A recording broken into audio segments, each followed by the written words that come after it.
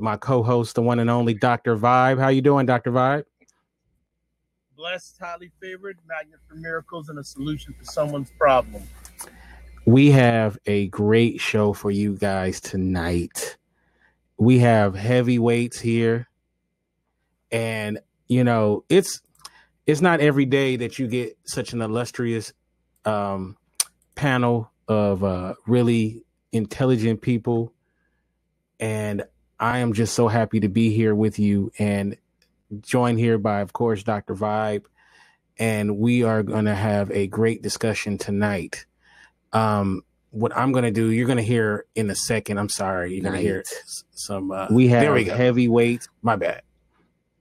You heard me a little bit, the reverb right there. But anyway, so, tonight we have a very special, conversation that we're going to have. And it's something that I've been wanting to do for a long time because, there's a lot of conversation about the role of, the Black church in our community, and Christianity as a whole. Does it hinder us at all when it comes to Black empowerment? And I have my thoughts, you know, of what I think, but I needed to get a super team together so we can have this conversation. So I'm gonna start off by let's introduce our panel. And we have one more gentleman that's going to be joining us very soon. So I'm going to start off with Brother Melvin. How are you doing, Melvin? And I want you to give a little bit of background about who you are. Okay. I'm great, Brother Kente, and your co-host, my mentor, Dr. Vibe. And it's great to be here with the other brothers, Brother Taylor and Brother Crowley. I am Melvin Lars. I host a video cast called the Nobody Asks Me Guy Show, and we talk about various topics. I'm a retired high school principal, writer, poet. We do various things, and we do a lot of activism. I'm a quote activist, unquote, and I'm also an ordained minister.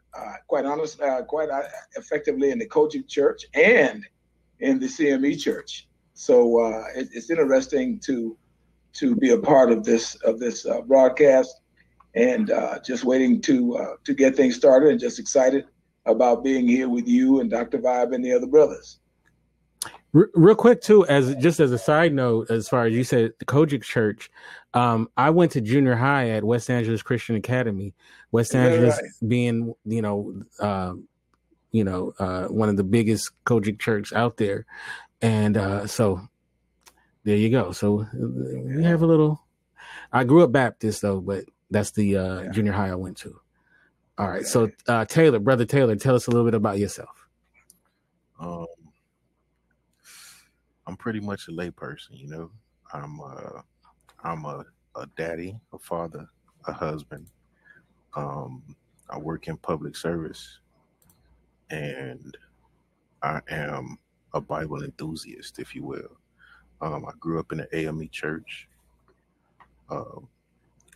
In my younger years as a child, and then as an adult, I had several years in the Pentecostal church. I never really clung to any denomination. I just started of it as just going to church. And then I started reading the Bible, and before I could finish it, I couldn't go to church anymore. So I've kind of been like this flaming Bible enthusiast now. It's weird. I'm not really comfortable with being classified as a Christian a lot of times. I like to define that. All right. Of course, when the conversation is short, okay, I'm a Christian. Right. But if we really get in the conversation, I'm kind of funny about that title. And that's, I'm very interested in philosophical and theological conversations. And been married for a whole lot of years, so it just takes me out. It feels like it takes me out of the loop of just the common and regular things, the fun things, if you will. But yeah, that's pretty much me in a nutshell. All right. And Dre, no, you did not miss it. We're just starting now. He was asking, did he miss it? All right. So this next brother, I purposely saved him for last. He's kind of new to our family, but I'm a big fan of his work. I love watching his show every week. Thanks to Angela, who put me up on this brother right here, Brother Andrew Crawley. Tell us a little bit about yourself, sir. Thank you, sir. Thanks all again for having me. My name is Andrew Crawley here in Greensboro, North Carolina, and I am a Christian. I've been a Christian leader for some time now. I actually set out because I kind of admired what Brother Taylor was saying because of the line of work that I've been talking about. I'm really set out to kind of challenge the church and its ecclesiology to stop just preaching Bible and actually execute Bible. And so because of that, we see with my line of work, we see that there's two different worlds between what we call the church people, and actual, the biblical remnant. It executes different. Its ideals are a lot different. And organic Christianity is another different world that most Christians never get to experience. And so therefore, it then lies the confidence or the lack thereof of what we call Christianity nowadays. So that's been my line of work for now. I'm 9 years, coming up on a decade, where I've actually been working on that. I kind of got in trouble because I've broken some rules in what we would call traditional institutional church. And therein lies the problem, a lot of things that we saw. And so now I'm out to get in the boat of leaders, try to help enlighten and also mentor Christian leaders. And it's a cross-denominational board. 90% of what we call church, regardless of denomination, they execute off a chassis that is not designed to bring organic Christianity to the forefront. So that's kind of just a little bit about me and my lineup. All right, man. Thank you so much, everybody, for being here. And I'm looking forward to getting everybody's thoughts. Now, just to let you know, this is the all-male panel. Next week at the same time, we have an all-ladies panel with Dr. Tachi is going to be on. Shannon's going to be on. Of course, Angie is going to be on, as well as I know I'm leaving somebody out. Dang, I'm getting old. L.A. Wade is going to be on as well. I hope she's not there to shoot me. So that's going to be great as well. If you don't mind, Dr. Vibe, I'd like to start off here. I noticed that as a young black male, when I was a young black male, you still are. There seems to be a point where young black men, a lot of them go away from the church. Like we might have grew up in the church. Like me, I went to church like 4 times a week. I went to a religious junior high school. My grandfather was a minister. My mother, is very, even today, steeped in the church. But, when I became a teenager, I strayed away from the church heavy. Not that I became a atheist or didn't believe, but, I moved away from the church, right? And I noticed that a lot of us are black males, and specifically, because we're talking about the black community, that tends to happen where we get away from the church. And so the first question I kind of want to start off with, I'll start off with you, Melvin. Why do you think that a lot of black males, when they get to, in their teens, feel like there's nothing for them in the black church? Well, great question. Hypocrisy. Allow me to start there, because my feelings were pretty much the same, remain pretty much the same as I listened to Brother Taylor and Brother Crowley introduce themselves. I wrestle even to this day with the fact of the, quote, traditional church, with things that we teach people about the Bible, the standards that we try to hold people to, and that kind of thing. So, just as we start the conversation, I'd have to say hypocrisy, because, you see a lot of things happening. You see a lot of things occurring. I did not grow up in the house with a minister, but I grew up, like probably most of us, in a house where you were pretty much required to attend church. Bible study, if they had that, or BTU, youth training, or whatever they had, Sunday school, etc. And you would hear all of these sermons and all these well wishes and well-to-do but you see the total opposite in action. So I just feel very, very strongly with your question is that men are not as emotional, I don't think, as women, to be very honest with you. So whereas, and I know you didn't ask me about the women, but our women tend to hinge more on emotion, and men kind of see the reality. And I often say, and I'll be honest with you, my wife is a pastor, quite honestly. Oh, wow. In the CME church. And I grew up Baptist as well. You know, they don't believe in women preachers in the Baptist church. Kojic is pretty much the same. They're kind of changing, but I had to go there to simply say this. I tell my wife all of the time is that just your court. I said, you know what? She said, well, you got to help me get more men in the church. You got to help me get more men in the church.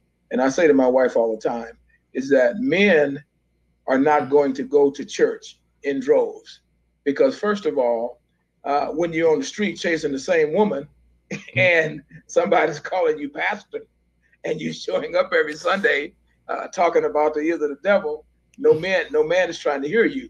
Or when you're bumping into the same guy at the liquor store and he's preaching hellfire and brimstone, no man is trying to hear you. And that just, you know, two of the things that I touch upon.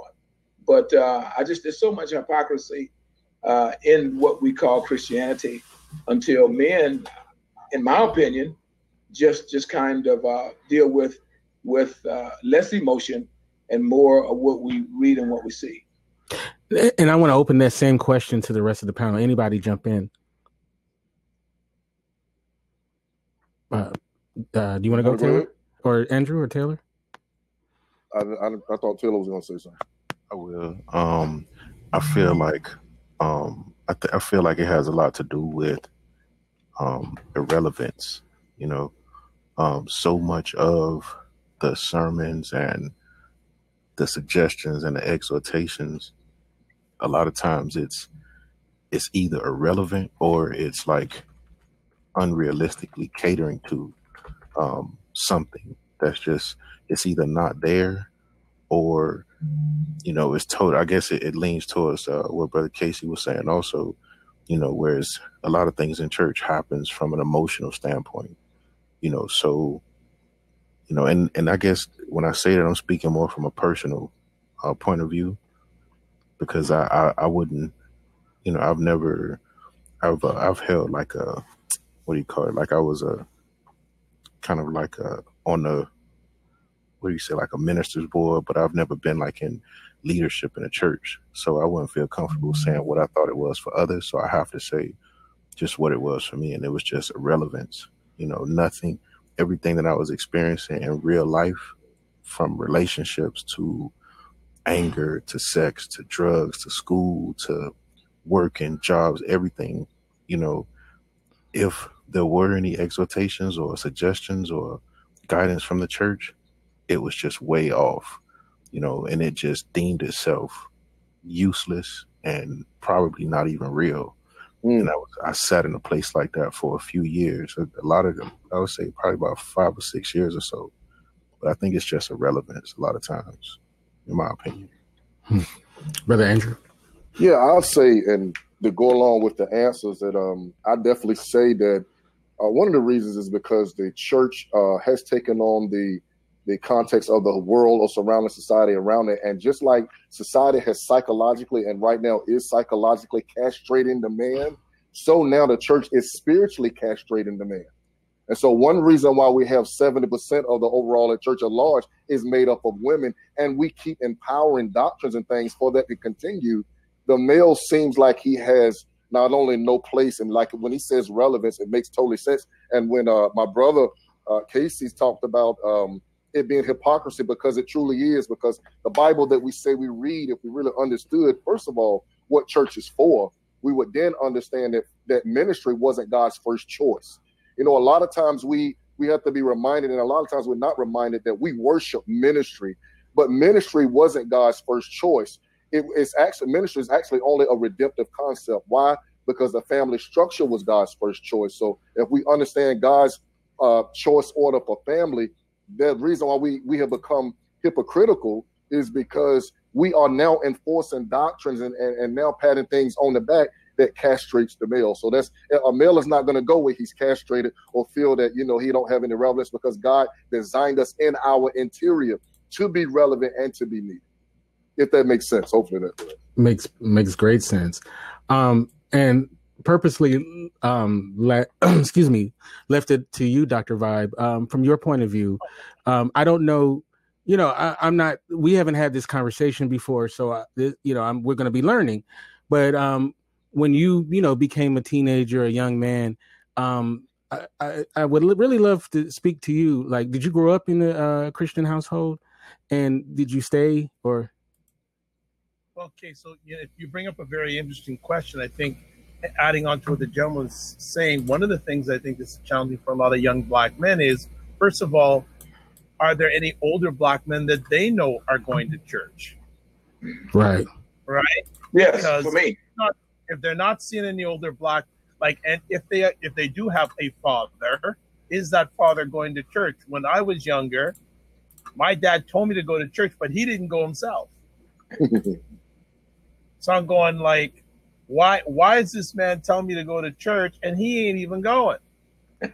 So I think there's a part there. I think another part too is young men will say, you know what, why am I going to church? It's no different than the world. And some of the churches, some of the things that they're glorifying are no different than what they're seeing on the streets. Yes. So they always have this thing, the church and the world.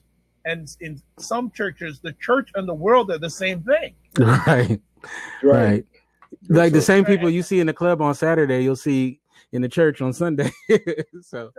And these young brothers are not, they're smart. Right. They know the game. They know what's going on.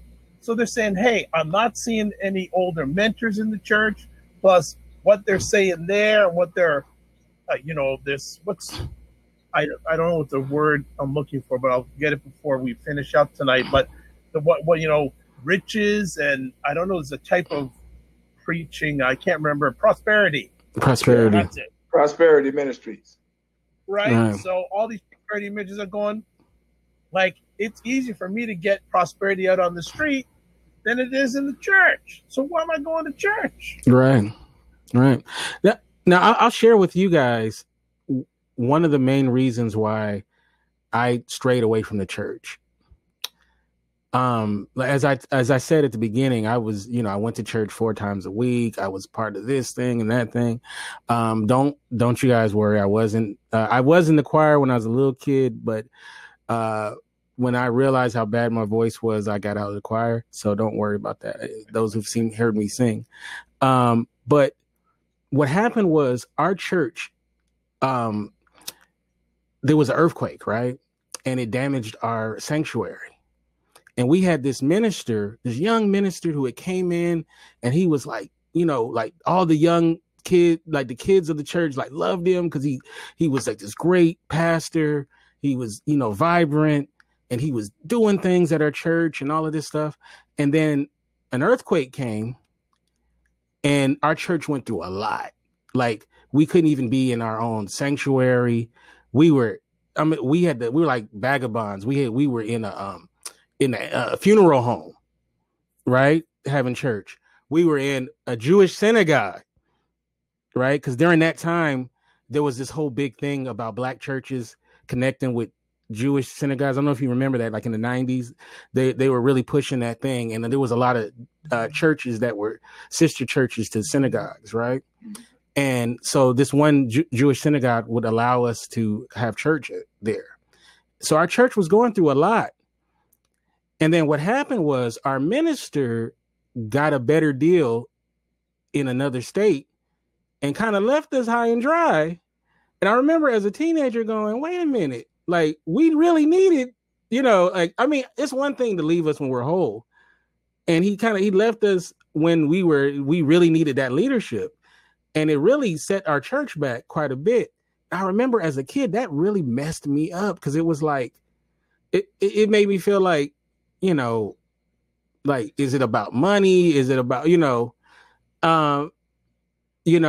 maybe I saw it wrong, maybe as a kid, who knows? maybe I didn't understand the complexities of what he was going through or whatever. But the only thing I saw it was our church was, really needed him during that period of time. And when it got hard, he left. And that really rubbed me the wrong way. And it really made me, I never doubted God or anything like that, but it made me, as a young man, kind of question, what is this about and stuff like that. Now, that was part of it. And then, I got older, I started chasing girls, that kind of stuff too. So I ain't going to act like that was the only reason why I, did it.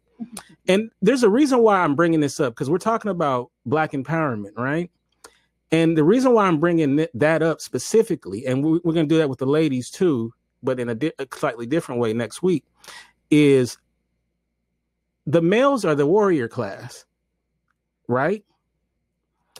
And especially when you're young, right? If something breaks off, the young men need to be there to fight, right? And so our warrior class leaves the church when they're young, for the most part, right? Don't get me wrong. Some people do, they stay in the church and all of that kind of stuff. So my question to you is, do you think that aspect of our warrior class, our young men, Black males, straying away from the church because they don't find that there's something for them there, do you think that hurts our church? And we're talking about specifically the Black church. Do you feel like that hurts our church because, that's a whole group of men that we need to cultivate at, not wait till they 70, when they come back to the church, but like get them when they're young and they still have that young fire. So I want you to talk about that, Andrew. And then also some solutions too, like what can we do to speak to young Black males? The Black church. Well, first of all, I'm sorry. No, go ahead. You're good. The screen was good. Okay. My screen had a lag in it, so I didn't want to sound like I was cutting anybody off. Mm-hmm. But yeah, one of the things that we have to look at is we have to look at the overall workings of what we call church, because for any human, I know we're talking about the males, but even for the females too, if ever you have a place that's supposed to mature you, but that place lack giving you an opportunity for freedom of expression, mm-hmm. you're going to come to a point where now you're just reduced to sitting down being a spectator of a presentation. And if that presentation isn't directly either appealing to you or to get you to engage, then a lot of times you'll check out. And so not only with the males, that's with the females for one. So because normally we reduce church down to a presentation where you hear I call it the 2-2-1. You come to church every Sunday, do the same thing. You get 2 songs, 2 offerings, and 1 sermon, and then you go home. You know what I'm saying? And so one of the things that we'll find is that if we get to the place to where we, like the scriptures let us know in Corinthians, to where we can actually have freedom of expression, one of the things that it would afford is the opportunity for one, to not be bored and dry. And I'm not advocating doing whatever it takes to be fun, because I'm not talking about bringing sin and stuff in. I'm just talking about what the early church did and what people do and what Jesus even did with the disciples. So I think one of the biggest things we need to do for the males is, first of all, like you said, Dr. Vibe hit it off pretty much when he's talked about, if you don't see any older males there, meaning guess what? Key word, I don't see anyone that I can relate to that is a worthy example for me. And that's one of the things. First of all, we have to exemplify that in our leadership. And that's harder because 70% of the church is made up of females. So a strong feminist push have kind of overtaken the church like it has our society now in this Me Too movement. That's one thing about this, the reason why the Black males are suffering that I was saying, and I'll leave it, for someone else to piggyback. Oh, this is interesting too. Stephanie says a lot of men are brought to Christ through their women. I saw one of the comments there, someone saying that in 10 to 20 years, there'll be no Black men in the church. I'd like to know what I just like to know why. So hopefully they'll follow up with that comment. Mm-hmm. I think one of the things, if we're looking solution-based, as I try to do as much as possible, the church has to go where these people are at. And they have to ask them, what can we help you with? They can't just sit up there and expect them to flock to them. They have to, there's an old song called Taking It to the Streets. They have to take it to the streets. They have to go where these young people are at and develop a relationship, get them to know, like, and trust them. Then you can move forward. You have to have that know, like, and trust factor with the young people. They've got more distractions, so much stuff going on. So you have to get into their, for lack of it, into their world and invest some time into it. So I think that's one of the potential solutions there. And the funny thing is, how many? And it's interesting how many churches out there have, and most churches, when you have a men's leadership team, again, most of them are older men. And every success needs a successor. So I'm concerned for a lot of churches out there that even have men in there. Do they have a succession plan to get younger men in there? Mm-hmm. They're just sitting there it's just going to slowly but surely, they're going to die off. And maybe that's why the comment came up, within 10 to 20 years, you're not going to see any black men at church, because the ones that are there are old and going to die. Right. Yeah. But you know, guys, if I might share, because if I can segue off what you brothers are saying, as Kente was asking the question, one of the sad things is we don't embrace the young men that come into the church. You know, everybody wants to be a dictator, and everybody want to say, you know, well, you need to learn from your elders. Well, if the elder, and you guys have already saying it, if the elder is not embracing you and he's not instructing you, but most of the things you hear from them is to be obedient. One can be obedient and still be given structure. And that's a sad thing that happens within our churches. Secondly, in many churches that I see, you know, people boast about having children's church. Mm. So now what do you have? You have children with, you know, young teenagers, young men, one or two young women in their 20s, whatever, instructing the smaller children. So now the children do not get to interact and see the workings of the church. And I make a lot of my pastor friends mad all the time, because I've said to them very clearly, the reason you have children's church is because you're selfish.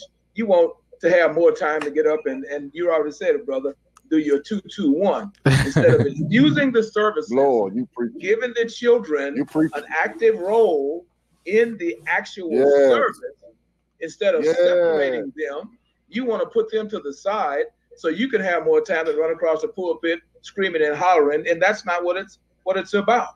So we find too many times in the churches that I've attended, let me put it this way, in the churches that I've attended, in many of the churches that I've observed, we spend so much time trying to be the center of the show as the pastors. And we never really engage the people. You know, can I get an amen? And if you say amen, I won't preach long. It ain't about you. Sit down and be quiet. Give the people some word. You know, so there are so many things that happen in the church that people do not want to be honest and discuss. You know, they want to talk about, well, you know, you got to be careful how you treat God's preacher. No, you got to be careful how you treat people. No. So now, you know, you're alienating a group.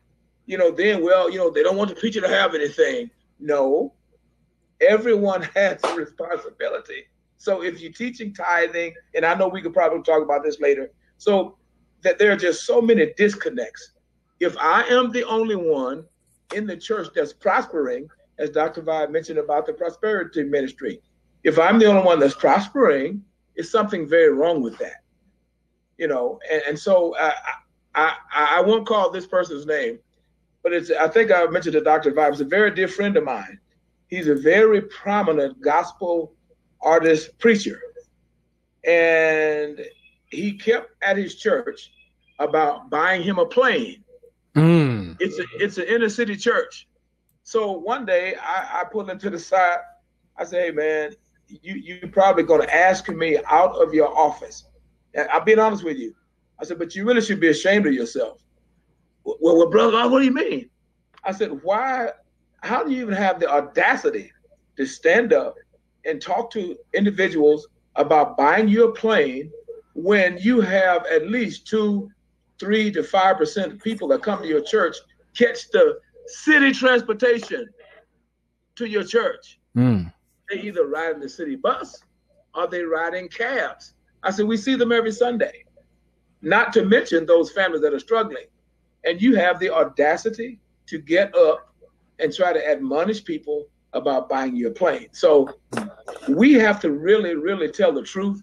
And people get angry and don't really want to talk about the truth as to why we run men away from church, why we run women away from church. It's because preachers seem to forget, I don't care what they say, that the Bible supports pastors being paid and all of that. That's not what it's about.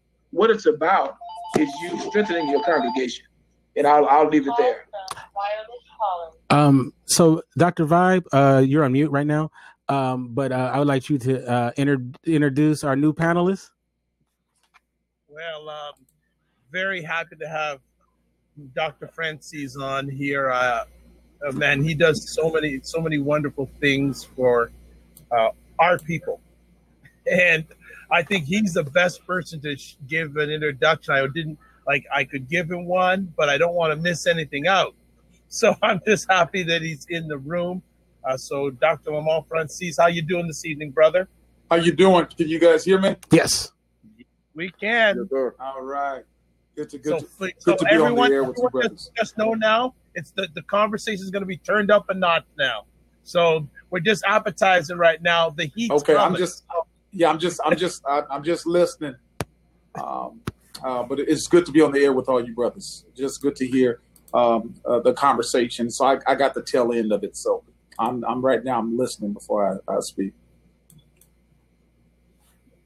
The topic is for those who just came here. The topic is, does Christianity interfere with Black empowerment? And the first part of this conversation, I want to talk about, because since this is an all male panel, next week is going to be all ladies panel. Is the first part of this conversation, I want to talk about how our young Black males, a lot of them, when they get to a certain age, the ones that come up in the church, they drift away from the church for long periods of time. Sometimes, maybe they come back when they 55, 70 or something like that. Because, what I'm saying is, the warrior class is the youth, right? The young men. And our warrior class they're saying that they're not getting anything from church. And so we've been talking about that aspect. Dr. Francis. Did we lose you, Doctor? Hello? Can you hear me? Uh-oh. Okay, you're on mute, Dr. Vibe. All right. Dr. Francis, can you hear us? I couldn't hear a word a brother was saying. Oh, okay. That's weird. I couldn't hear it. Can you hear me now? I can hear you. Oh, okay. Ask him to refresh. That usually will. Refresh your screen, Doctor. Do a refresh and come back again. Okay. So, while he, go ahead. No, I was saying, while he's refreshing, Dr. Vibe hit on something that was vital, and it actually reminded me, and it's in my brand new book. You probably didn't ask me to give a plug, but I'm gonna throw this in there anyway. It's called the New Age Vernacular: Exposing Worldly Language That Christians Use. I just came out with this book, and in that is one of the chapters where I deal with what Dr. Vibe had talked about, which is so vital when he talked about the church is supposed to go ye therefore.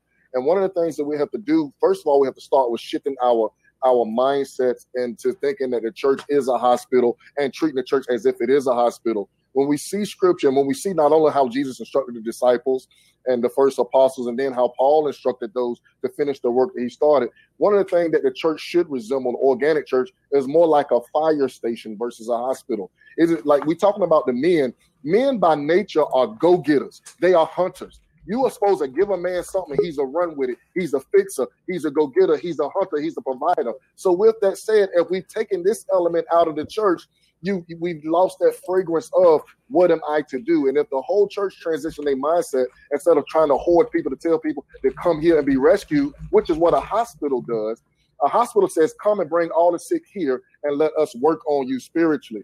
That's not what Jesus did. How many times did Jesus invite people to the temple? Even though he preached in the temple, how many times did he invite the world to the temple? That was not Jesus' goal. Jesus was trying to get the church out into the world. And that's what a fire station is. And that's what I talk about in one of the chapters in my book. If we transition to a fire station mentality, guess what? The general public is not invited into the firehouse, but they look at firefighters as loving heroes in the community. Why? Because church should be a place where firefighters come and get equipped to do what? Go out and rescue people from fires. When it comes to the fire station, you never know when somebody come and bring a fire to the fire station for it to be put out. You go to where the fire is. And if we bring this fragrance back and attach that to masculinity, the male can again know his natural instinct is to be a hunter, a go-getter, and a provider. That it won't solve everything, but that of course could help. Amen. Can you hear Dr. Francis? Yes, I can hear that. Oh, perfect. Real quick, in the Get Vocal chat, press 1 in the chat if you can hear us well. It's pretty quiet in the chat, so I just want to make sure everybody we're all good in there. I just want to touch base with Dr. Francis for just a moment. That one of the things we've been chatting about in the last few minutes is why is there a disconnect, especially with the young black men and church? What do you feel is some of the causes of disconnect between the church and young black men? First of all, I want to say good evening, brothers. And I apologize for being late. I'm just now getting off my secular job. I've been a senior pastor now since 2003. I started really young. I started a church some 12 years ago, trying to implement the same thing that I believe Brother Crawley was talking about. So I appreciate your comments. To answer the question, black men, what is the black church doing to dissuade black men from coming? I believe in so many ways when you talk about certain adjectives to describe the church, these adjectives are feminized, right? Caring, loving, right? Men, especially black men, I believe have been ostracized in the black church. And I think the brother was talking about it earlier because they see the black church as an extension or a flip of what they see on the streets. For example, they understand a pimp, they understand a hustler, they understand the mentality, they understand what a player would do, a hustler would do on the streets. And what they would look at in the church is the flip side. They see the same kind of hustling, yet they see it done in the name of religion. They see grandparents and grandmothers feel like they're getting hustled in the name of religion. And black men are pretty skeptical. One of the reasons why I believe it's hard for the black church to get black men to come in is because the role of a man, we define our manhood by our ability to protect and provide. And if the black church is not providing a platform for men to protect and provide job security, right? If we're not providing that platform for men, they're not going to come to church in huge numbers.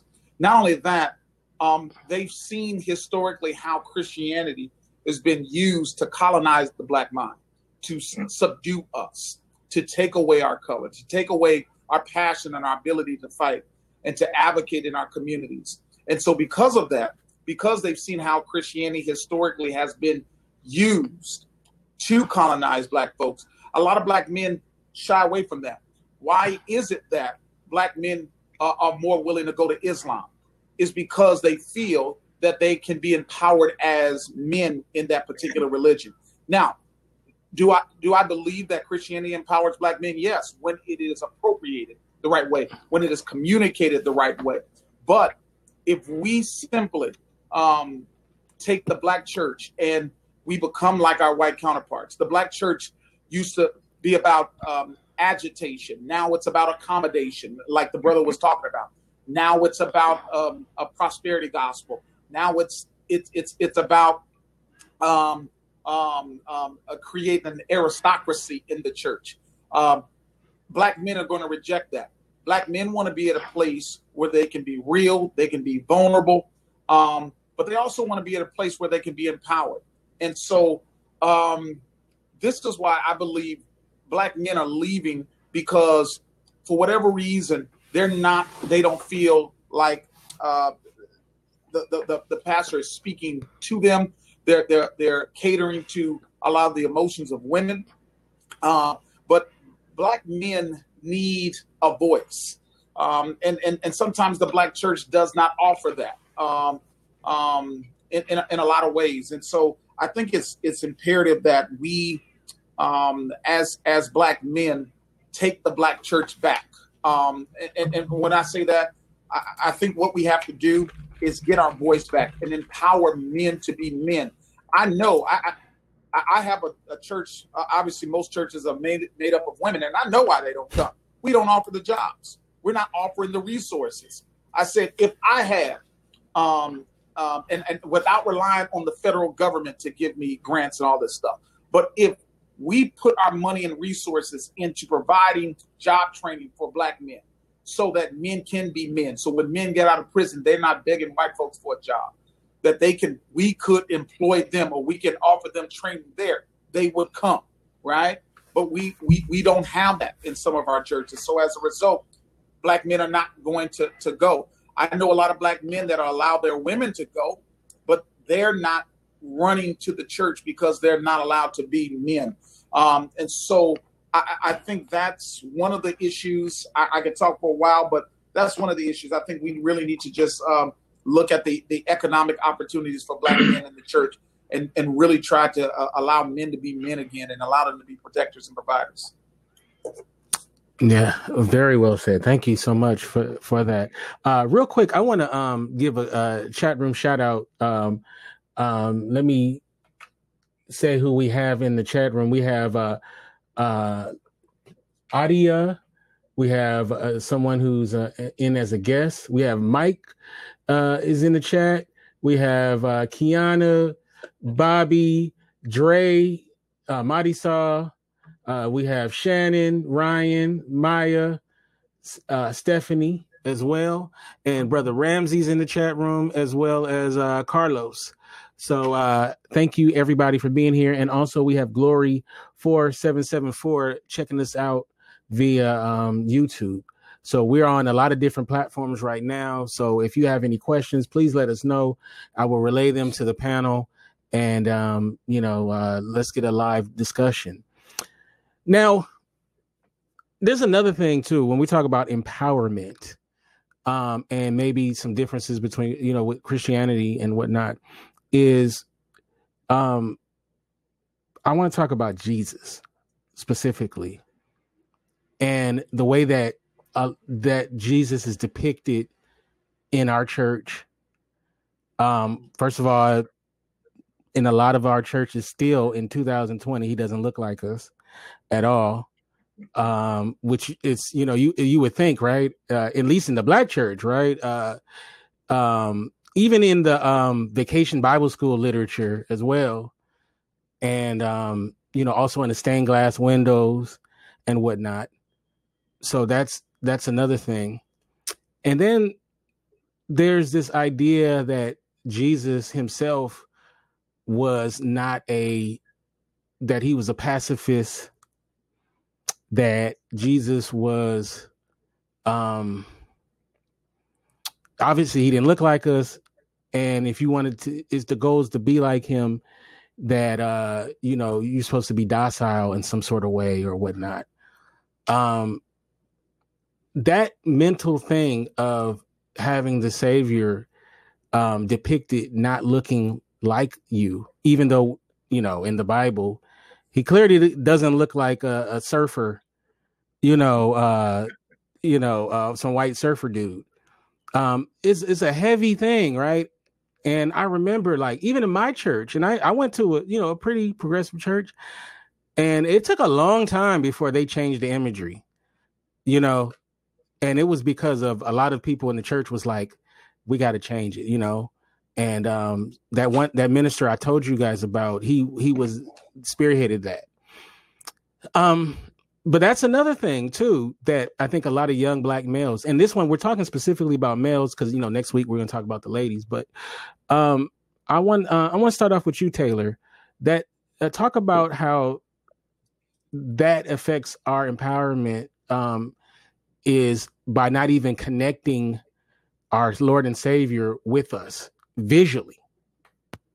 Right. Well, man, that's a big statement. That's a big thing to address. Yeah. I would want to start first by saying that, even the concept or the term or the thought of Black empowerment, it comes with an issue when it comes to something like church, right? When it comes to something like the biblical explanation of what is happening at a church, right? Because, sticking to the Jesus issue, right? Because that struck a chord with me because I grew up in a church where it was this very pale Jesus, and it's not like he had a name tag on that said he was Jesus, but I don't know. You just kind of noted it that's a depiction of Jesus or whatever. And I feel like it can be a great disconnect. I feel that because of the way society is and the hot topics of society, it creates an issue. Right. And it's like it's in two different ways. Number one, it's not biblical, right? Because it's not like the Bible is silent as to some sort of appearance of Jesus. And in my opinion, it's not even, it's not black, it's not white, it's bronze feet. You know what I'm saying? I mean, some people want to say that that's black. It's obviously dark. It clearly shouldn't be pale. You understand what I'm saying? So it creates the issue because it's already laying this foundation or these tracks to perceive what's happening in a way that's other than what the Bible is telling, teaching, or describing. Number two, as a people, we do have a history in this country, right? There's an actual history with the Black church. You understand? Like it is an issue, and I feel like those little subtleties, it can create unnecessary schisms or unnecessary discomfort, right? Because a Black man would clearly say, like, there's already a disconnect, if you, and I feel like for me, I grew up in the church, going to church. I wasn't really faced with the white man's Jesus, right? Or the white Jesus. But then, you hit a certain age and you start hearing certain conversations and people are talking about it. And then you're kind of sitting there like, nobody ever mentioned this. Nobody ever said this. Biblical Jesus, Black Jesus it's not even talked about. And then now you're offended because, hey, y'all been slipping this in on me. You know what I mean? So I feel like the imagery plays a big problem, but also the term or the concept, the thought of Black empowerment, right? It conflicts with the story because you'll find scripture that's saying in Christ there is no woman, there is no man, there is no, can't remember if it says black or white, right? But no slave, no Scythian, no Jew, no Greek, male, no right. Free, bound. You see, so there's this sort of unity that the scriptures are alluding to that Black empowerment kind of infringes on, but I feel like it's something that deserves attention because of the history that we as Black men have. You know what I mean? So if this topic is going to have any sort of weight or conversation or attention, it should be in the Black churches, definitely. Mm-hmm. And I think that's a big problem, a huge problem. Mm-hmm. Anybody else in the panel that want to tackle that subject? Yeah, you know what? I'm happy to hear Brother Taylor say what he said because we were just talking on our Congregation Sunday about a similar subject, and that simply being when we talk about Jesus and how popular the saying, "What would Jesus do?"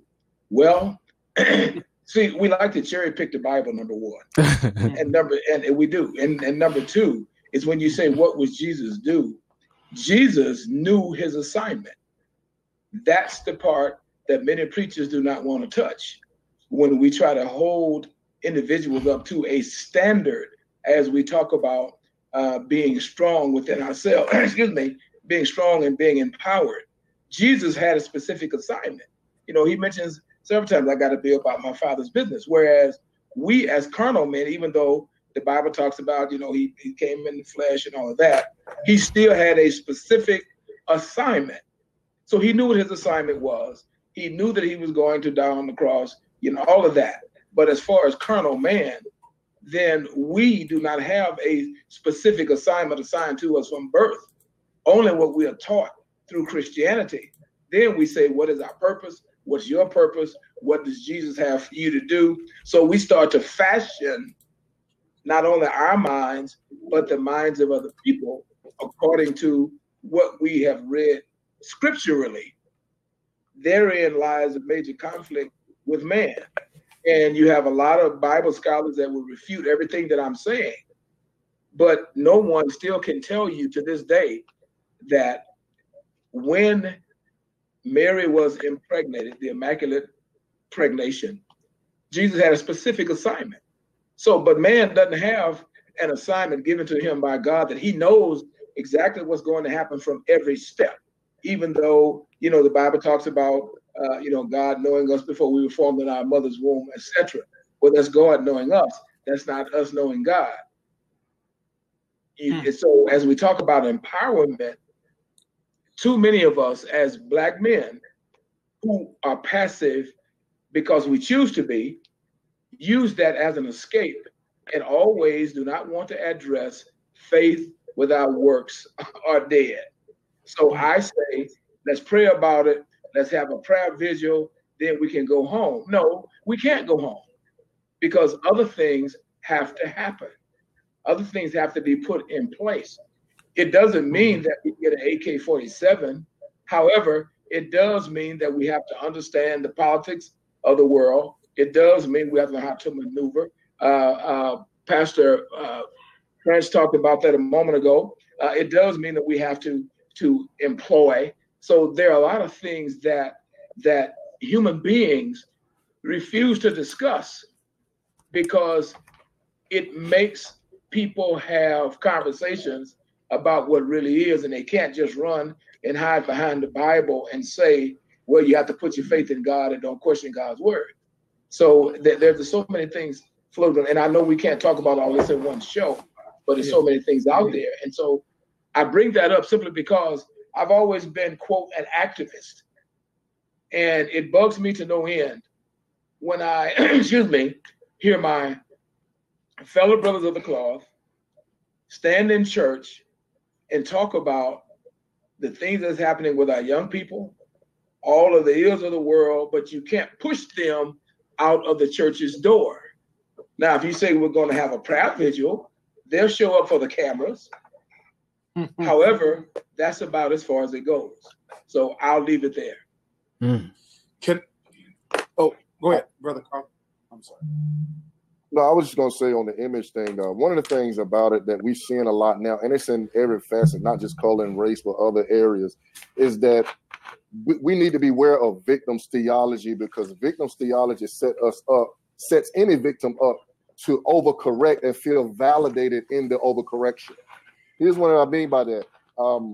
Because if someone does you wrong, you don't win by trying to one-up them. You win by trying to be disciplined enough to let them know that, look, you're not going to pull me out of my character and out of my integrity. And a lot of times, going back to the image thing is this, because it goes without saying, it is a proven fact. Yes, the gospel over here has been whitewashed.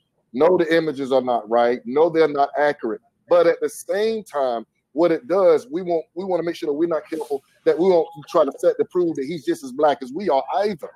Because the same scriptures, if we really look at even in the original language that we want to try to go to, that was actually giving you a spiritual rhetoric about how his eyes were as fire. It was as war. So what I'm saying is that and that's one reason why even when we look at the original language, even when it comes back to Leviticus, why it says don't erect certain images, because if we do that, our faith won't be in God, it will be in their image. Now, why is it important for us as African Americans to hear this? Because we, more than anybody, is susceptible to our image. Why? Because of what we have went without because of slavery. What did we went without? The one who was supposed to give us our image and our identity, that being the black father. So here's the thing. When we look at Abraham, Isaac, and Jacob, and we go throughout scripture from Old and New Testament, God related to individuals who wasn't as mature yet, God related to him through what? Their fathers. This is why he said, just like the God of your father. And so if our fathers were in place to give us their image, we wouldn't fight so much to make an image that we could relate to. That's why God given everybody fathers. Now, if we had our daddy in place, we would have enough confidence. We would know our worth already to where we won't try to struggle to now pull the image. The reason why I'm saying this is because the overcorrection to what I'm talking about is the doctrine like the Black Hebrews that we see seeping across the country. And one of the reasons, not only Islam, but there's a growing rate and Black Hebrew and Black Hebrew Israelites. Why? Because they are appealing to the Black voice, because they are telling Black people, you are the original true people. When if you study this is one reason why God in the Bible instructed us, it said avoid controversies or arguments about genealogies. That's in the scripture. One of the reasons why is because it sets us up to overcorrect and we fail to go back to our first love, which is Jesus Christ. Why do we love Jesus? Not because he do or don't look like us. I'm not saying what he looked like. The point is, just like the Bible says, we please him and we come to him. Why? In faith, not in a physical color. And so I just want to make sure that, because in overcorrection, here's one thing about Satan.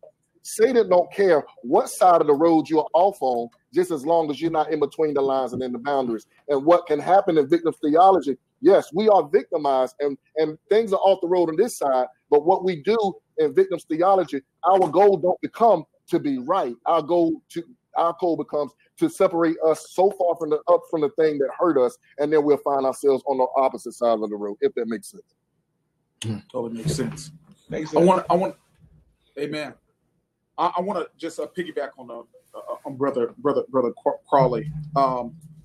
Genesis 1:26 says that man was made in the image of God. God speaking to himself said, "Let us make man in our own image." So we can't make God in our image. We are made in his image. So we are a reflection of him instead of him, us. God encompasses all.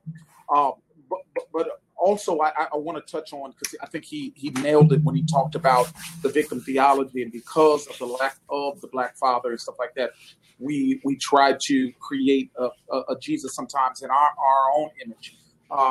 But getting back to the white Jesus and why I believe that it was the blonde hair, blue eyed, obviously, just historically looking at the region in which he came from, we know that could not historically be correct.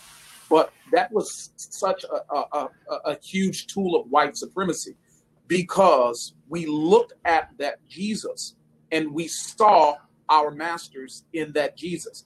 And because we looked at the one who oppressed us as God, we could not see, therefore, God in ourselves, right?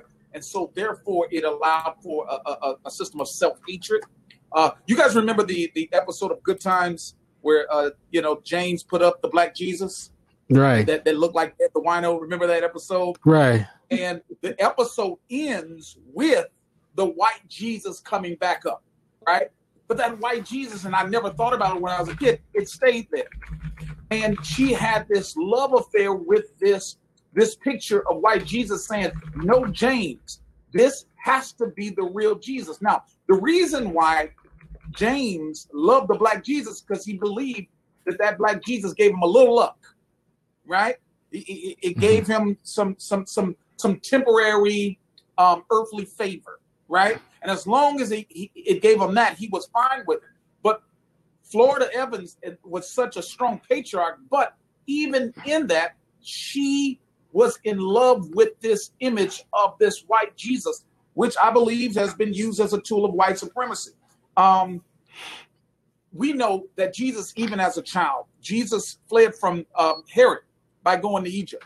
If he had blonde hair, blue eyes, the last place you want to go to is Egypt, because you're going to stand out, right? So we know Moses had to be. Moses put his hand, he said, "Put your hands in your cloak." Came out and was white, okay? It was a brother, okay? So I say that to say this. I tell everybody, Chinese folk want a Chinese Jesus, that's fine. White folk want a white Jesus, that's fine. Black folks want a black, that's fine. But I agree with Brother Crawley said that, again, it gets dangerous when we say this is, because I believe the scripture, the silence of the scriptures speak value, right? There are images that we get in Revelations that say it's like this, it's like this. But again, I think that because we've been so oppressed, and I think he nailed it, that we feel like we need these images to validate ourselves because of the lack of the fathers. And the lack of black men in church go way back to the Exodus account. Remember what Pharaoh said? Pharaoh said, let the girls live. But he says, kill those boys, right? And so Dr. Kenjufu said a long time ago, he says, I don't believe there's a conspiracy against black men. The conspiracy is against black boys. So if we kill them off as boys, developmentally, they will never grow up to be men. And so there's a sense of arrested development. This is why we see grown men still acting like kids, because they were drowned in the educational system, drowned in the criminal justice system. We're drowning our boys. So our boys are drowned, and therefore they don't know who they are.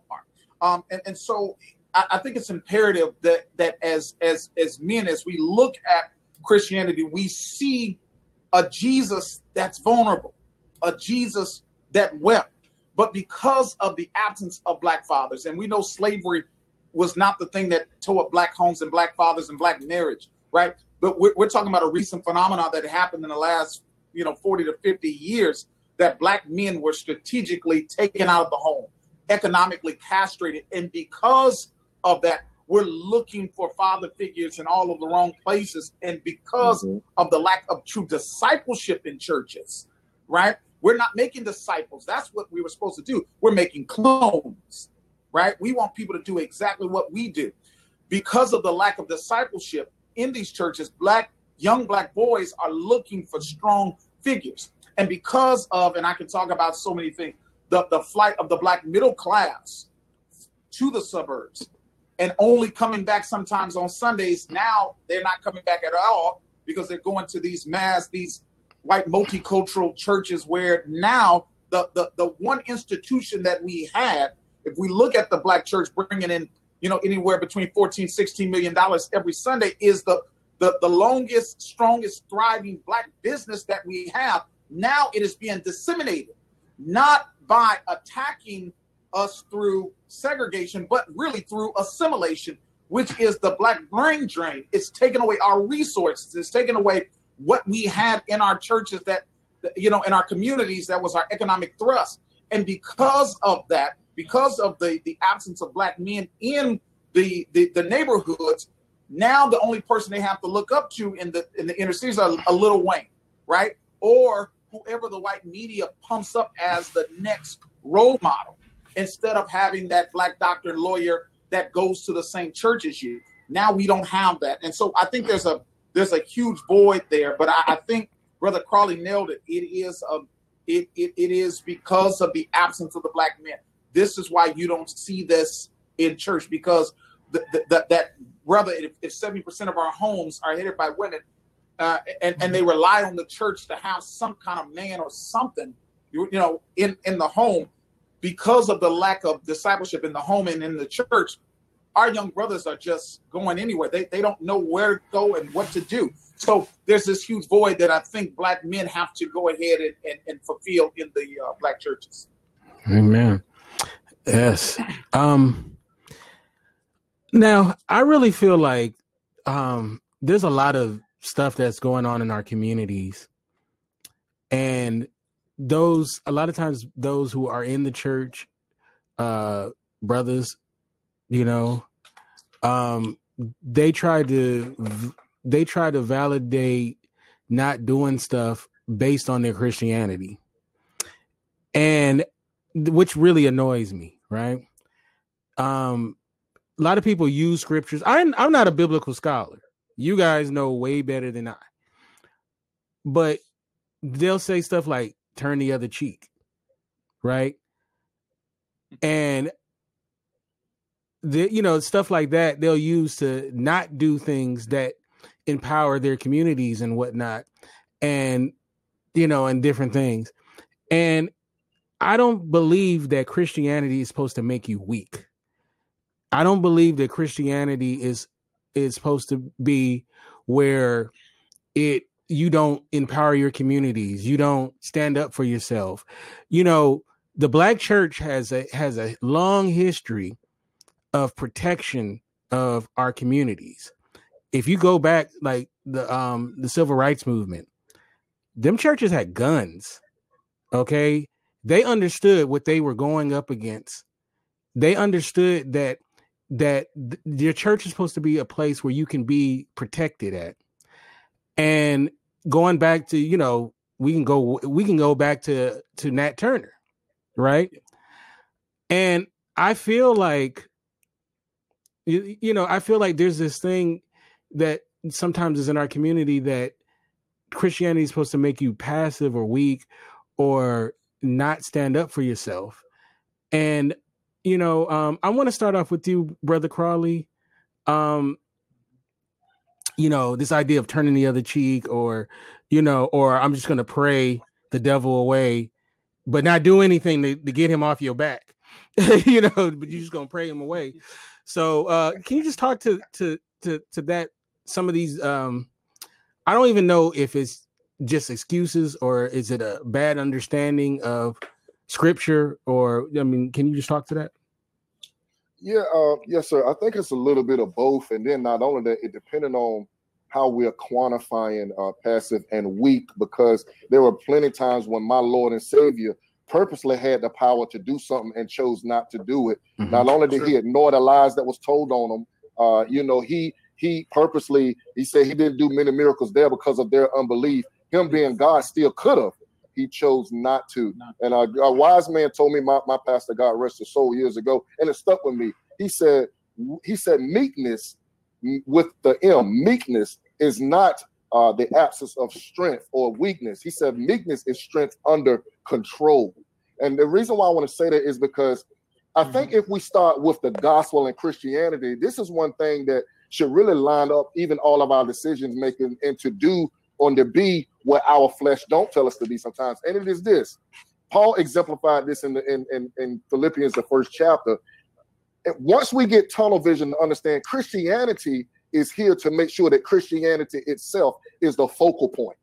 And what I mean by that, our job, as long as we become the part of the true remnant, is no longer self-preservation, but to make sure that the message don't stop going forth. Now, that doesn't mean that at times we don't defend. That don't mean that at times we don't fight. We see all of this in scripture. But the thing about it is, it's hard to blanket certain statements when we get along here, because if we're led by the Holy Spirit, our job is not self-preservation or even a pride behind a race. It is we empower ourselves when we are more like Christ. And if we're more like Christ, we take his sentiments on, which is what? First things first, everything is about the gospel.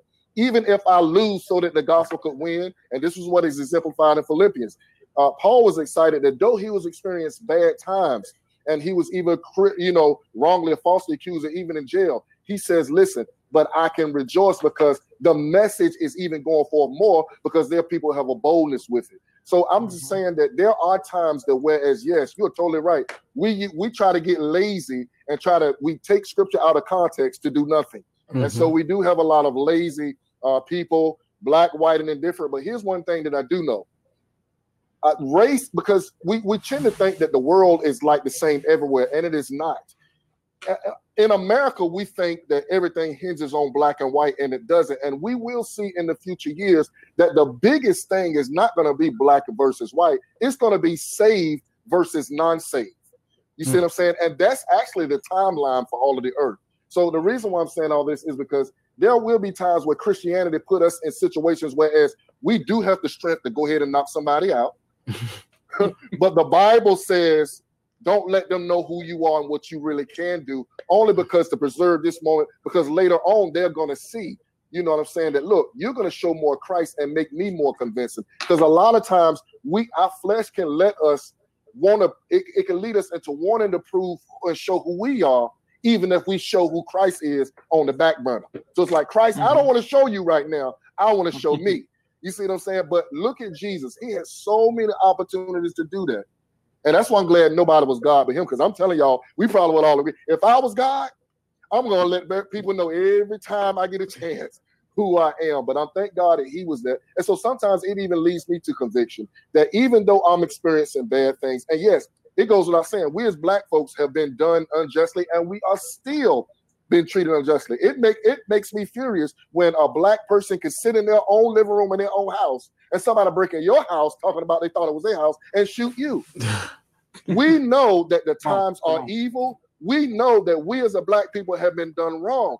But Jesus, bringing upon times, was said, listen, he says, a soft answer turns away wrath, because the end goal is not to prove Black, to make Black top, or to show Black what Black can do. The end goal is make sure we do whatever we can to make sure that the message outshines us. All right. All right. May I just say a little bit about that, Kente? Sure, please. Brother Crowley, I hear you very, very loud, and I'm agreeing with you. When we talk about weakness, and we talk about meekness, and when we talk about what the Bible say in moving God's word forward in spite of ourselves, there are still, as we talked about earlier, so many dichotomous pieces here. When we know that the Bible has been tampered with, when we know that according to the greatest scholars in the world, that the most accurate Bibles that we have on record is the King James Version. And when they tell us that the King James Version is only 97% accurate, 3% is huge. When we have the Apocrypha, which is the uncanonized versions of the Bible. So there are so many things that we have to be cognizant of as we teach the Bible, as we talk about the Bible, as we talk about strength, and as we talk about weaknesses, as we talk about the civil rights movement. And we can go, people love to talk about Dr. King. It's Black History Month. Well, as we know, Dr. King became the pastor of Ebenezer Church because Dr. Johns, his predecessor, was run off because of his views about being strong through the Bible and not being weak. Then they got Dr. King. We also know that with Dr. King, even though the media would like to make us think that Dr. King was passive, he was anything but. Now, he preached about nonviolence, but the only speech that your oppressor wants you to hear is the I have a dream speech. He talks about, we're coming to get our check and all of this, but you never hear those speeches holistically. So that's why I'm saying I'm not debating you, you're not debating me. I'm just addressing our brother Kente's question. When we deal with so many different factions of human beings that identify ourselves as Christians, and as I said earlier, because of the definition that has been given to people like myself that identify as activists, etc., there are certain things that has to happen. Case in point, I ask two questions all the time. Where is Martin? Assassinated. Where is Malcolm? Assassinated. Who assassinated Markham? Allegedly the government. Who assassinated Malcolm? Allegedly the government in cahoots with the Muslims. But they're both assassinated. One was just fine. Lyndon Johnson said, let's deal with Martin as opposed to dealing with Malcolm, because Martin's message is softer. But the minute Martin started talking about economic development, then Martin became expendable. So when we are talking expended to our young people and to our older guys, even like us, is that it's a fine line, Kente, as Brother Crawley's laying out, it's a fine line. And that a lot of times is what run men away from God, is because we don't take time to have conversation. And in the young men's vernacular, we don't chop it up enough. We quote scripture, which is great. But as we know, Beelzebub knew the Bible better than anybody. so we all know that. So I'm just saying, for the sake of talking about meekness and mildness and that kind of thing, it's a very serious piece that has to be carefully maneuvered and discussed and laid out, because we don't want to lose anyone in the fight. We all know that none of us are bigger than Christ, if we so believe. We all know that the main message going forward is about Christ and his goodness. We all know that if everybody decided that I'm going to take matters into my own hands, then it would be an apocalypse. So I'm just saying, I'm not debating. I agree with Brother Crowley. I'm just saying, just the young people that most of us encounter, is that we have to be very careful as to how we really break this thing down to them as we talk about scripture, but we also have to lay other foundations as well, just to bring them aboard. So I just want to address the question, not debating. Yeah. Can I say this? And I know I talked a lot, and forgive me, brother. No, go ahead. But just talk about the reason. Just kind of answer your question about why black men tend to shy away from the Christian church and how they think it pacifies them. The black preacher, historically, even in slavery, was one of the few slaves that were literate, knew how to read. But the black preacher was used, as we saw in the movie about Nat Turner, was used in a lot of ways as a pacifier to pacify the slaves. He would, Harriet too, take the scriptures out of context and say, slaves, obey your masters, right? Take everything out of context. Tell them your heaven is on the other side. Therefore, there's no need to rebel. To feed into white capitalism, to feed into white exploitation of African labor, right? And so the question I think we have to ask ourselves is, has the role of the black pastor changed, right? And just in the last several years, has the black pastor been used to pacify the masses of people and take away their political bite, right? Yes. We understand. Okay, I'm just asking the audience, right? What is the role of the black church in the black community? Is it the same as the role of the white church in the white community, right? We know that the Bible teaches color coordination. The white church talks about color blindness. We don't see race. We don't see color. Okay? When the scriptures teach in Galatians 3, there's no Jew or Gentile, or the male, no female. Does that mean when I give my life to God, I'm no longer a man? Does that mean when I give my life to God, I'm no longer a Jew, or I'm no longer a black man or white, right? So we have to look at these things in context, right? I don't believe the Bible teaches color blindness, but again, color coordination. But I think we have to start looking at the role of the pastor, right? And I think that because the pastor historically has always been one of the most trusted men or women in the black community, right? That pastor is the one, because the black pastor serves so many, and I know because I get up from the pulpit every week, and I'm bivocational. I'm also assistant principal at a high school. But the black pastor serves so many roles. We preach, we teach, we're psychiatrists, we're counselors. Okay, that's the problem. When neighbors get sick, we gotta go nurse. We gotta bring the food. Nobody wants the deacons. Everybody wants to sing your pastor. Pray with me. Pray. We serve so many roles, right?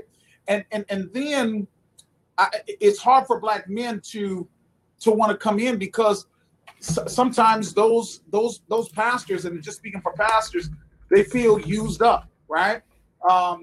Black pastors are dealing with high blood pressure, diabetes. I was about to say that, yeah. I mean, because we serve so many roles within our community, right? And so it's hard to even get men who want to, one, come into the ministry, and two, even want to stay in the ministry, because you got to deal with, Negroes that have crept in the vineyard or crept in the church that don't know how to treat black folk, right? Or treat their pastors, or give them a bunch of gifts, but then give them hell during the week. So it's a difficult thing. So I would say this: when you talk about the black church's role and something, why black men don't want to come, I think a lot of it is because they have eliminated the social gospel from the church, and because we have taken on sometimes the mindset, and because we've been colonized through Christianity in so many ways, of our white counterparts, and we believe if it works in their neighborhood, it should work for us. And then we take away the social gospel. And so they teach that they're pro-life. Well, we're pro-life in our church too, But our pro-life extends beyond the abortion room all the way to the courtroom. That's when they stop, right? And so because of this, a lot of black men says no, because now becoming Christian becomes a cultural dilemma.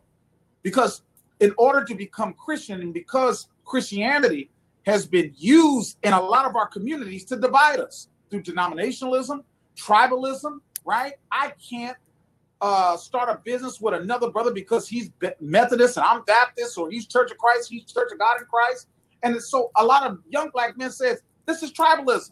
This thing has been used, and some of these denominations have been started by white men, and we have taken on their doctrine, and it has been used to divide us in our churches. So no, they don't want to come to church because they said, look, I want to go ahead and start a business or do business with another brother from another denomination, even if we disagree on certain doctrinal points. So that's what I believe. I can keep going forever, but that's the problem. Like, but what you just hit on, what you just hit on was exactly why we have to challenge. Every church has to challenge our ecclesiology and methodology of what we call church, even back down to what we have defined, or we think we have defined, the biblical roles of Christian leadership as far as pastoral care. You know what I'm saying? Because it's off. When we read the scriptures, especially the New Testament ecclesia, and we see it, what we're doing now, our method, our old wineskin was never biblical, but we think it has validity because it precedes our birthday. Yes. You know what I'm saying? That's so right. Now we got to say things like black church, white church, versus when Paul wrote letters to a regional church. And so but here's the thing. So now in our dichotomy, in our stuff, we can't even wrap our mind around what that looked like, because we can't get past the petitions that we have built up that stands in the way of our own prayers. The black church is not only black church, the white church, it is now using to divide even our own families. One of the reasons why a lot of men are turned off by church, not all but a lot, because he sees the church as his competition, because he got to compete against the church for his woman. Right. We think now it's old fashioned to tell women, serve your husband. You got more scriptures about how you serve your husband than you do how you serve the house of God. We are out of order, but we preach, I gotta be good to the church. No, don't let your house be dusty and you washing dishes at the church. Right. You know. Here's the thing. We have allowed ministry to get in the way of true ministry. And that's what the doctor was talking about. This is one reason why not only men of all levels don't want to come in, because first of all, we gotta when their women come to us, we gotta not be afraid to have a backbone, because the Bible haven't changed to teach. No, women, you are supposed to be submissive. And even if your husband is unsaved, you are more likely to win him to Christ by your servanthood. But I know that's new age. But that goes against new age theology. So now you'll get cussed out for saying stuff like that. And we say, you're making women second-class citizens. It's like, no, we're trying to help you win your husband. We're trying to help you eliminate his competition. The church is not his competition. It is his way to where him and his woman can grow one in Christ. So so many things, and I want to stop there because that is my area, challenging church ecclesiology and methodology, because we have gotten it all off. One of the reasons why the doctors are not doctors, but pastors are, which I am one, and I have been one now for a couple of years. One of the reasons why it's off, but I go over those statistics in my seminars. Pastors battle with depression. They have some of the worst family life. And guess what? They are ranked among the highest people who have the least amount of closest friends. Yep. Statistically, there is a problem with what we call church and how we operate, and it is not founded and have validity in the scripture. No, you're absolutely right. That's why I just say this. I tell my members all the time, if you're single, don't bring me to your home. Don't say, oh, Dr. Francis said, Pastor said, don't bring me in that home. Right? He's the man that don't do that. You're gonna turn him off. Let him watch his game and just serve him. And through your service, and Peter says in 1 Peter chapter 3, that's the Bible. That's exactly right. Words, you win him over. Stop begging and stop nagging him from the church without words, because he's not looking at what you say. He's looking at what you do. Amen. Amen. Before that's black empowerment right there, Doctor. That's for sure. Before we get on out of here, Taylor, I want to go to you. Now, if I remember correctly, you came back to the church or to the Bible fairly recent, right? It's been about About 12, 13 years now. Okay, so it's been a while. Yeah. What was it that I think you talked about it on another show, but I want you to kind of talk about what was it that brought you back? Oh man, it was a mistake. It wasn't a plan. I wasn't like trying to get back to God or anything like that. I actually, make a long story short, I started going to marriage counseling. I found a need in my life for marriage counseling. And what happened was the marriage counselor was also a pastor. So what would happen is, in these sessions that we would have, the pastor would always say, these bizarre things. And it got to the point where I just felt like, you just saying this because I haven't read the Bible. Right. It's like you want to quote the scripture and then you say, it's like I told you last week. No, I ain't never read, Habakkuk. You understand? So it kind of started there but then when I go and look in the scriptures, lo and behold, just what they said would be there is there, so I kind of started holding this person in a really in high esteem and so on and so forth. But as I started reading the book, like reading the story, instead of just going to read a verse, go read the chapter, right? Instead of just going to read a chapter, read the book. Like the more that happened, the more I found that context was important, But anyway, what brought me back around to the Bible was nothing of I wasn't trying to come back. I wasn't trying to come back to church, come back to God, anything like that. I was challenged with reading the scriptures for the first time. And now it's like, I honestly feel that's the most important thing, man. Because even when you said something like, how do you dress or how do you deal with this turn the other cheek thing? You know what I'm saying? Before you can really take in turn the other cheek, you have to understand why you turn the other cheek, right? You're not turning the other cheek because it just simply looks better. You're not turning the other cheek because someone needs you to turn the other cheek. No, it has like Brother Crowley was saying, this has to do with the furtherance of the gospel, right? So sometimes for the furtherance of the gospel, it'll be better for me to turn the other cheek, right? Jesus. But then sometimes for the furtherance of the gospel, it'll be better for me to get on your behind with some whoops and coat. Understand what I'm saying? It all depends on the situation, circumstance, But and also like in coming back to the scriptures, I found this the best word I could think of is organic formula for church and a gospel and the administration of God. Whereas right now it's like the scene is dominated by people who are trying to make things a certain way. We want to do it we want to do it this way, we want to do it that way. And look at Paul on the Damascus Road. You know what I'm saying? Where was his strength, power, and will before he was turned? And that's the thing with Christianity. It's so much of a you have to be in and I almost feel like that has something to do with remember you were saying like with the warrior class or whatever. It's like at a certain age you go away. You know what I'm saying? Listen, man, the marriage bed is undefiled, but sex is not holy. And that might sound like way off and bizarre, but unfortunately, a very important part of the gospel message is our filth and our dirt and our human inclinations, you know what I'm saying? Which is not always in alignment with an eternal way of living. It might be okay if all you're going to be on this earth is for 80 years, right? And you could protect your own for maybe 80 years, 90 years. But at the end of the day, the gospel is talking about something that goes on into eternity. So anyway, I think that there's a powerful organic story within the scriptures. You know what I mean? I hope that makes sense. You know what's bananas to me, and thank you so much, Taylor.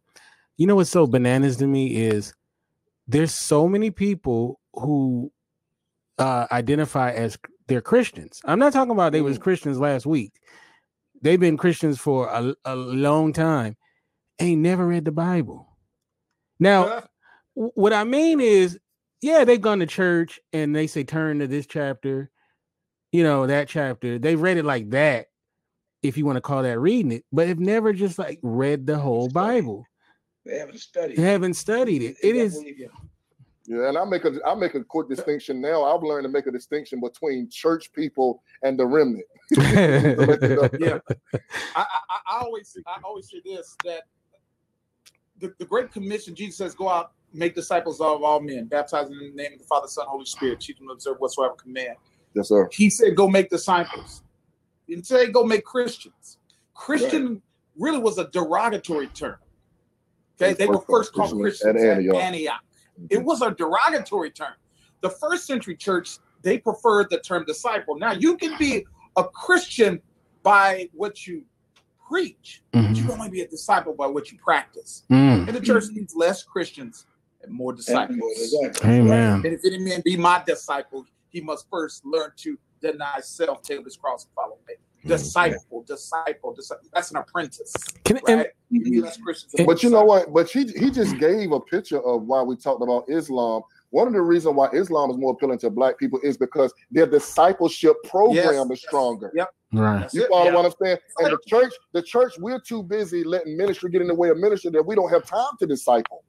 You know what I'm saying? The Islam be like, come here, brother, we're gonna grab you and take you on our wing. Church says, take two of these scriptures and call us next Sunday. You follow what I'm saying? And you got to get, and this is one thing I teach about the difference between biblical Christianity and what we have today.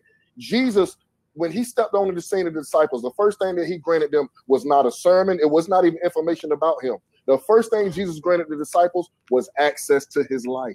That's what he did. And that's the last thing that you get from the average pastor, because we're too busy to give you access. And that's one reason why Black males are not coming, because guess what? We are all magnets. Think about the men that was important in our life, or the people that we looked up to. They were magnets to us because if we didn't have access, we wanted it. You know, and that's the thing about fatherhood and discipleship. That's why I like what Dr. Francis says. If we're going to make the disciples, there's no such thing as a disciple without having access to you. And I'm sorry, we in church now, because Charlie is opening up some stuff. think about when Jesus starts his ministry. He starts it at age 30, right?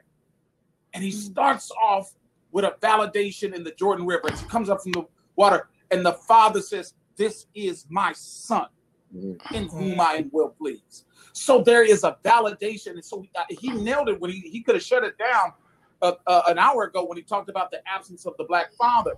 That validation that Black men need. He said, "This is my son in whom I'm well pleased." He hadn't turned water into wine. He hadn't fed the 5,000. He hadn't raised Lazarus. In other words, I'm well pleased with him before he scores a touchdown, before he slam dunks a ball, before he gets a 4.0. It's not even based on what he does, but based on who he is. He says, "I am well pleased." And that's what these young Black men are looking for. Validation from daddy.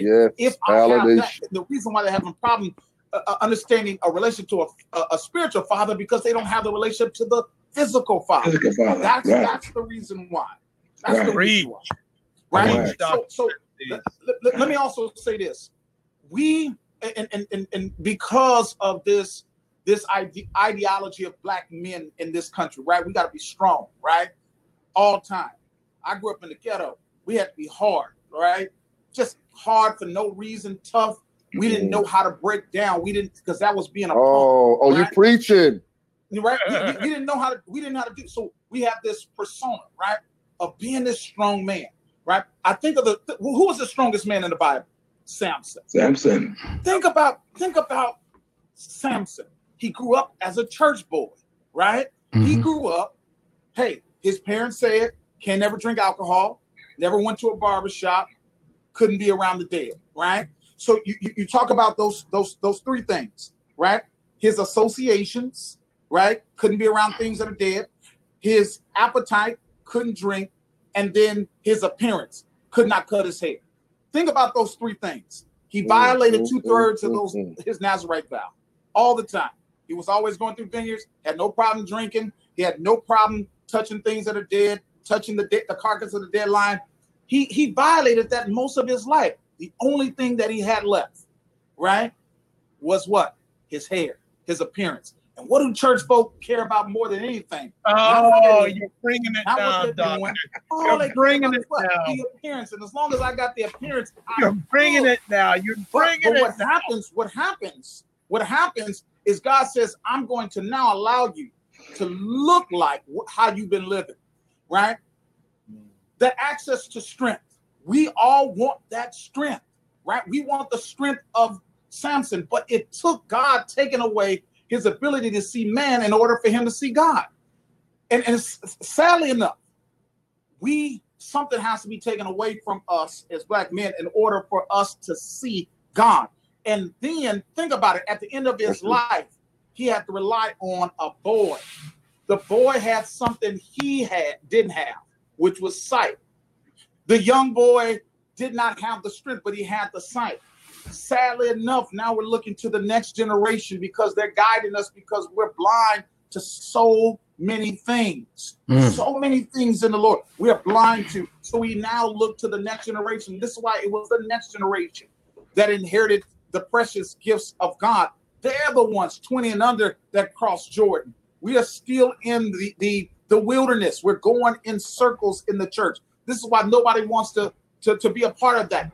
There's a Joshua generation that's coming up in the church. This is not a generation of compromise. This is a generation of conquest. They're ready to cross Jordan and take Jericho because they are believing, because they were not born in Egypt. They were not born with a lot of the religious traditions that we have had.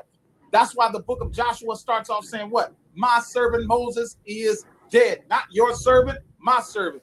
He served my purposes. Moses is dead. And that was the first funeral God performed. He says, I had to bury him because I know you guys would worship him. Now you mourn, but it's time to move on. And so the Black church, if we look at it, and when I say Black church, I'm talking about sociologically, because we understand there's only one church. But again, when we look at the Black church as we know it sociologically, has to be able to move on.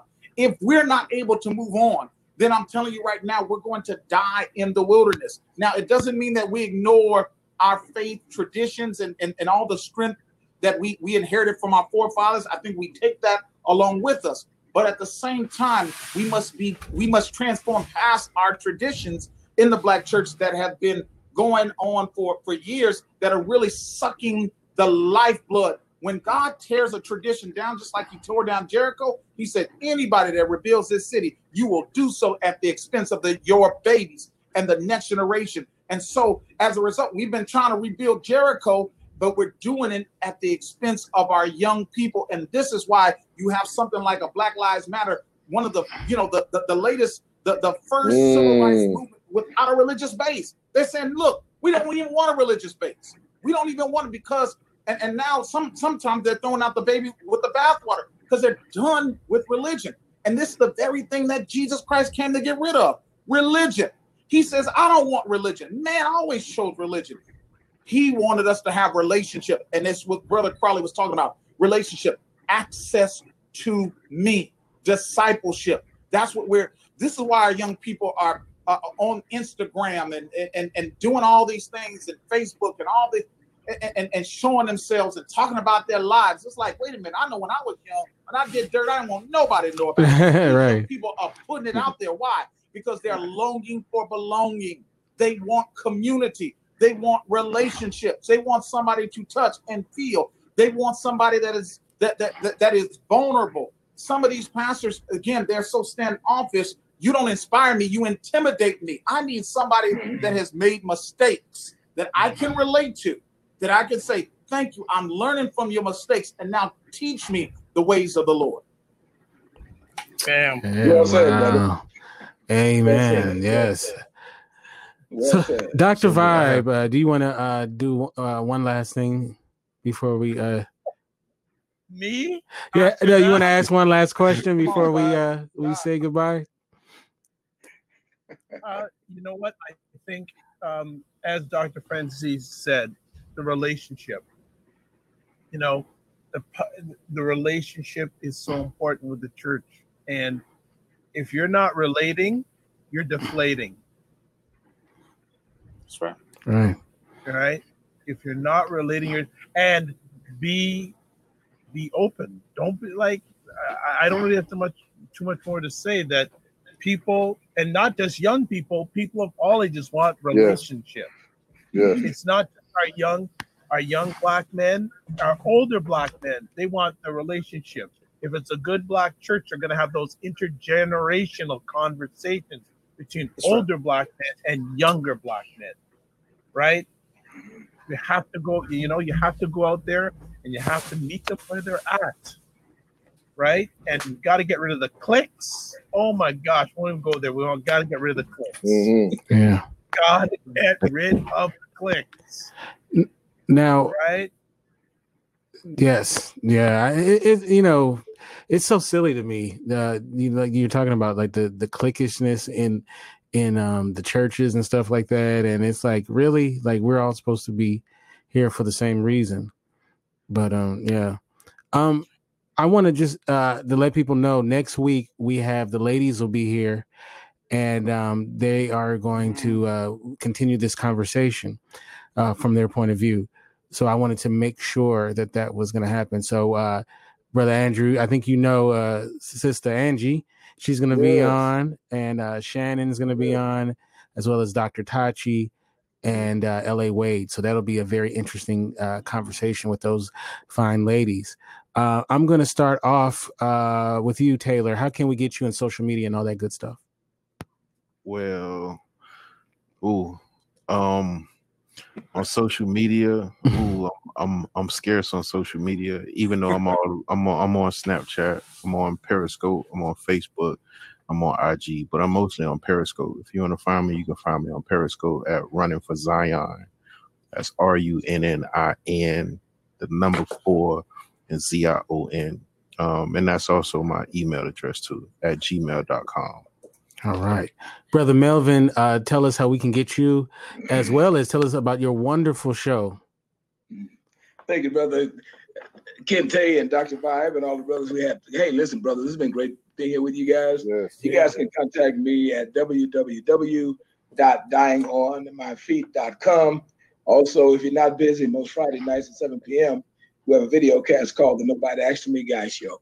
And we have quite a few guests that we like to talk to. Actually, tomorrow night, we have, most of us have made with Black Wall Street and all of that.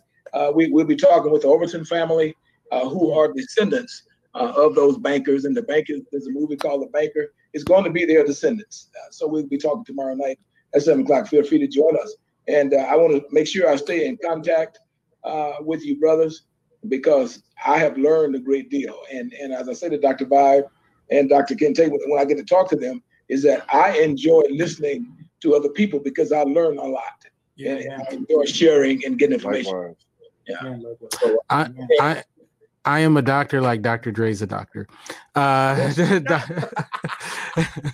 Dr. Francis, how can we get you in social media, and is there anything we need to be on the lookout for with you? No, just you can look for me on my church website, www.deltabaycoc.org, and then you can look at our we have a Facebook page, but you can always email me directly at lfran512@yahoo.com. That is lfran512 at yahoo.com if you want to stay in contact with me.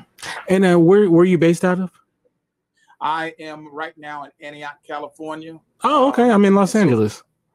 So we're a suburb of Oakland. We're all gentrified. After the cities are being gentrified, all of us now have relocated to Antioch. So Antioch is what to Oakland, what Ferguson is to St. Louis. Come check us out in Antioch. It's an interesting city. We have urban problems without a lot of urban resources. That's another show. But I'm also right now currently the assistant principal at Liberty High School in Brentwood, California. Go Lions. This is why I'm coming straight from work. I'm coming from a Black Educators meeting. So this is why I'm in a suit. I would have dressed down. But I'm literally coming straight from work. But I enjoy all of you brothers. Thank you, Dr. Vibe. All of you brothers. It was iron sharpening iron tonight. And I got about 3 months of sermons just from listening. Right. It was wonderful meeting you. Just listen. All I need is a word. That's it. was wonderful meeting you, brother. Definitely. And Brother Crawley, once again, how can we get in contact with you? And tell everybody about your great show. And shout out to Ronald, who's he's a great host. And I'd love to hear him and you guys, chop it up. Yes, sir. First of all, thank you, Kente, for the invitation. And brothers, when I say it's a pleasure being up here with all you all were dropping nuggets that's well needed, man, from everyone. So, I just hate that it's ending, and I'm looking forward to the next time because y'all have been great, man, and some notes and stuff that I've been trying to get the church to see over the last 9 years. You all were touching on some things. So thank y'all so much for letting me be a part. Critical Dialogue is a show that we have. It comes on every Tuesday. We here on the East Coast of North Carolina. Well, I'm in North Carolina. Ron is in Virginia, but it comes on every Tuesday night. Eastern time, it comes on at 8:30. So that's 3 hours. So it's 5:30 y'all time, I think, or in the West time. Yeah, and it's a it's a Facebook Live where you can find me on Facebook, or you can actually find me in my brand new book. Yes. The New Age Vernacular. And if you can see the website, you see my name, you can actually reach me at AndrewCrawleyMinistries.com, where we can do our seminars and stuff like that, and we travel and doing things like that. But, it's important because what y'all were hitting on, I actually wrote chapters about, and y'all didn't even know about it. I have a chapter in here talking about there's neither Jew nor Greek. There's a whole chapter in there on that as well. So it's a very, very book that a lot of leaders are reading and getting enlightened from. And again, the enemy really wants to merge the mindset of the sacred and the profane. And the way he do that is by merging their language. And the way he doing that is by coming up with a language that everybody think is Christian language. But when we study the scriptures, it is not. That's what that book is about. Yeah. So I asked the question, how Christian is your Christian language? But yeah, again, you can get in contact with me, Andrew Crawley, on Facebook. We on Twitter. AndrewCrawleyJr.com or AndrewCrawleyMinistries.com. So thank you so much again, man. And I would like to get in contact with y'all brothers here, man. Maybe we can have y'all leaving on our show and stuff like that. But even just to connect, man, with some things, other things in ministry, and just to talk again, because like I said, I'm gonna miss this when it goes off. And y'all are some sharp brothers, and thank y'all once again. Thank you. God bless you, brother. And I was gonna say that like everybody should do everybody's show. Because you guys are awesome. So Dr. Vibe, how can we get you on social media? What's the next thing can we expect from you, Dr. Vibe? Well, the next thing you'll expect from me, this Friday, I'm doing another great conversation, another epic conversation.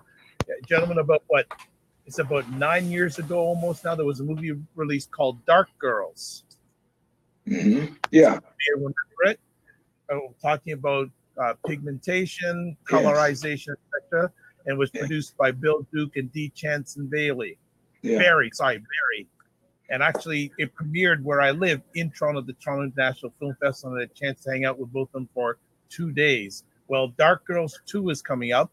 D. Chanson Barry is producing it, and he's coming up on the Dr. Vibe show this Thursday. Also, within the next 30 days, I'll have a major announcement with an organization a part of that's doing a major collaboration with a major men's brand in regards to fatherhood. Nice. And another conversation coming up later on this month. Next week, have Kenneth Braswell of the Fathers Incorporated talking about his initiative, Black Dad Votes or Black Dads Count, and it's an initiative to get 2,000 African American men to register to vote. Nice. That's coming up, and I'm going to circle back with Dr. Francine because he has to come back on. It's been too long, but other than that, just serving, really and truly, just serving. The best place to get a hold of me is on my website, thedrvibeshow.com, and I think I'm going to probably do an Instagram live sharing my experiences. Last week I was in the Northwest Territories in Northern Canada, getting immersed in Indigenous culture. Nice. And learning about fatherhood. And I think another thing too, Black churches, we have to respect our elders. Amen. I really learned that a lot from the Indigenous culture. And the other thing I would like to say, Black churches make room for others. Yeah. Love makes room for others. Jesus made room for others. Black churches make room for others. So important. Yes. I'll leave it at that. You can get me at Kente F on Twitter, Kente Ferguson on Instagram, and the website is indyradio.org. That's INDY radio.org. This Wednesday, we'll be joined by Dwayne Hendricks. We're going to be talking about the Wayne Williams Atlanta child murders update, what's going on with that. And he's an advocate for Wayne Williams. Also, we're going to be talking about Kobe Bryant death as well, in another way that may surprise you guys. I won't say it. I'll let you guys find out. And we will be back, of course, next week with an all-new episode of Men and Women Talk, the Mars Venus Show. Not sure what that topic is going to be, but it's going to be 30 minutes early, 5:30. It'll be just like last week. We'll lead into it. And then, of course, we're going to have the ladies back, the ladies on. And then the Mars Venus the following week, I know is going to be the 15 top Black movies of all time. So that should be very interesting as well. So with all that said, I will be in our Get Vocal room for a little bit to chop it up. We have a whole chat room full of people in there. And I just want to thank everybody. This was amazing. We have to do it again. God bless. So with that, I think Kente, before you leave, I think we also have to do part 2 of our Kobe Bryant discussion, because I think there's a lot of people missed out on that, right? Part of it, and maybe what I think, we need to do a part 2 of that one. Just a suggestion. I think I made a lot of people upset. Call me up for that one, Doc. I think I made a lot of people upset. A lot of people were mad at me after that one. Call me up with that one. Okay. Yeah. I was shocked that Susan Rice didn't hit me up. Don't go there. Look, hey, I want the smoke. Kente, you know what? Oh my God! That's why I always say to people, even we have the pastors on, and we talk about being passive and that kind of thing.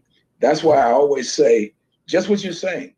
Now here you are. You have a man sitting in the White House that has done all manner of things. Everybody's surrounding him, but yet you get tough when it's a Black man. Right. That's what. Come on. I can't deal with that. I'm sorry. Right. We talked about that last night, so we're gonna do a part 2, because I had some people calling me today talking about that subject. We're gonna do a part 2, Kente. We got to do a part 2. I'm there. I'm there for it. Come on. All right. Yes. Show some love to California. Yes. All right, we will. We out here in the I hold it down from LA and California, so that's what's up. Yeah. All right now. Peace. All right. Thank you, brothers. God bless you all. All right. Great show, you guys. Very powerful. I appreciate it. All right. I'm gonna go into the Get Vocal room. All right, I'm gonna jump in there for a minute. Huh? Oh, okay. Yeah.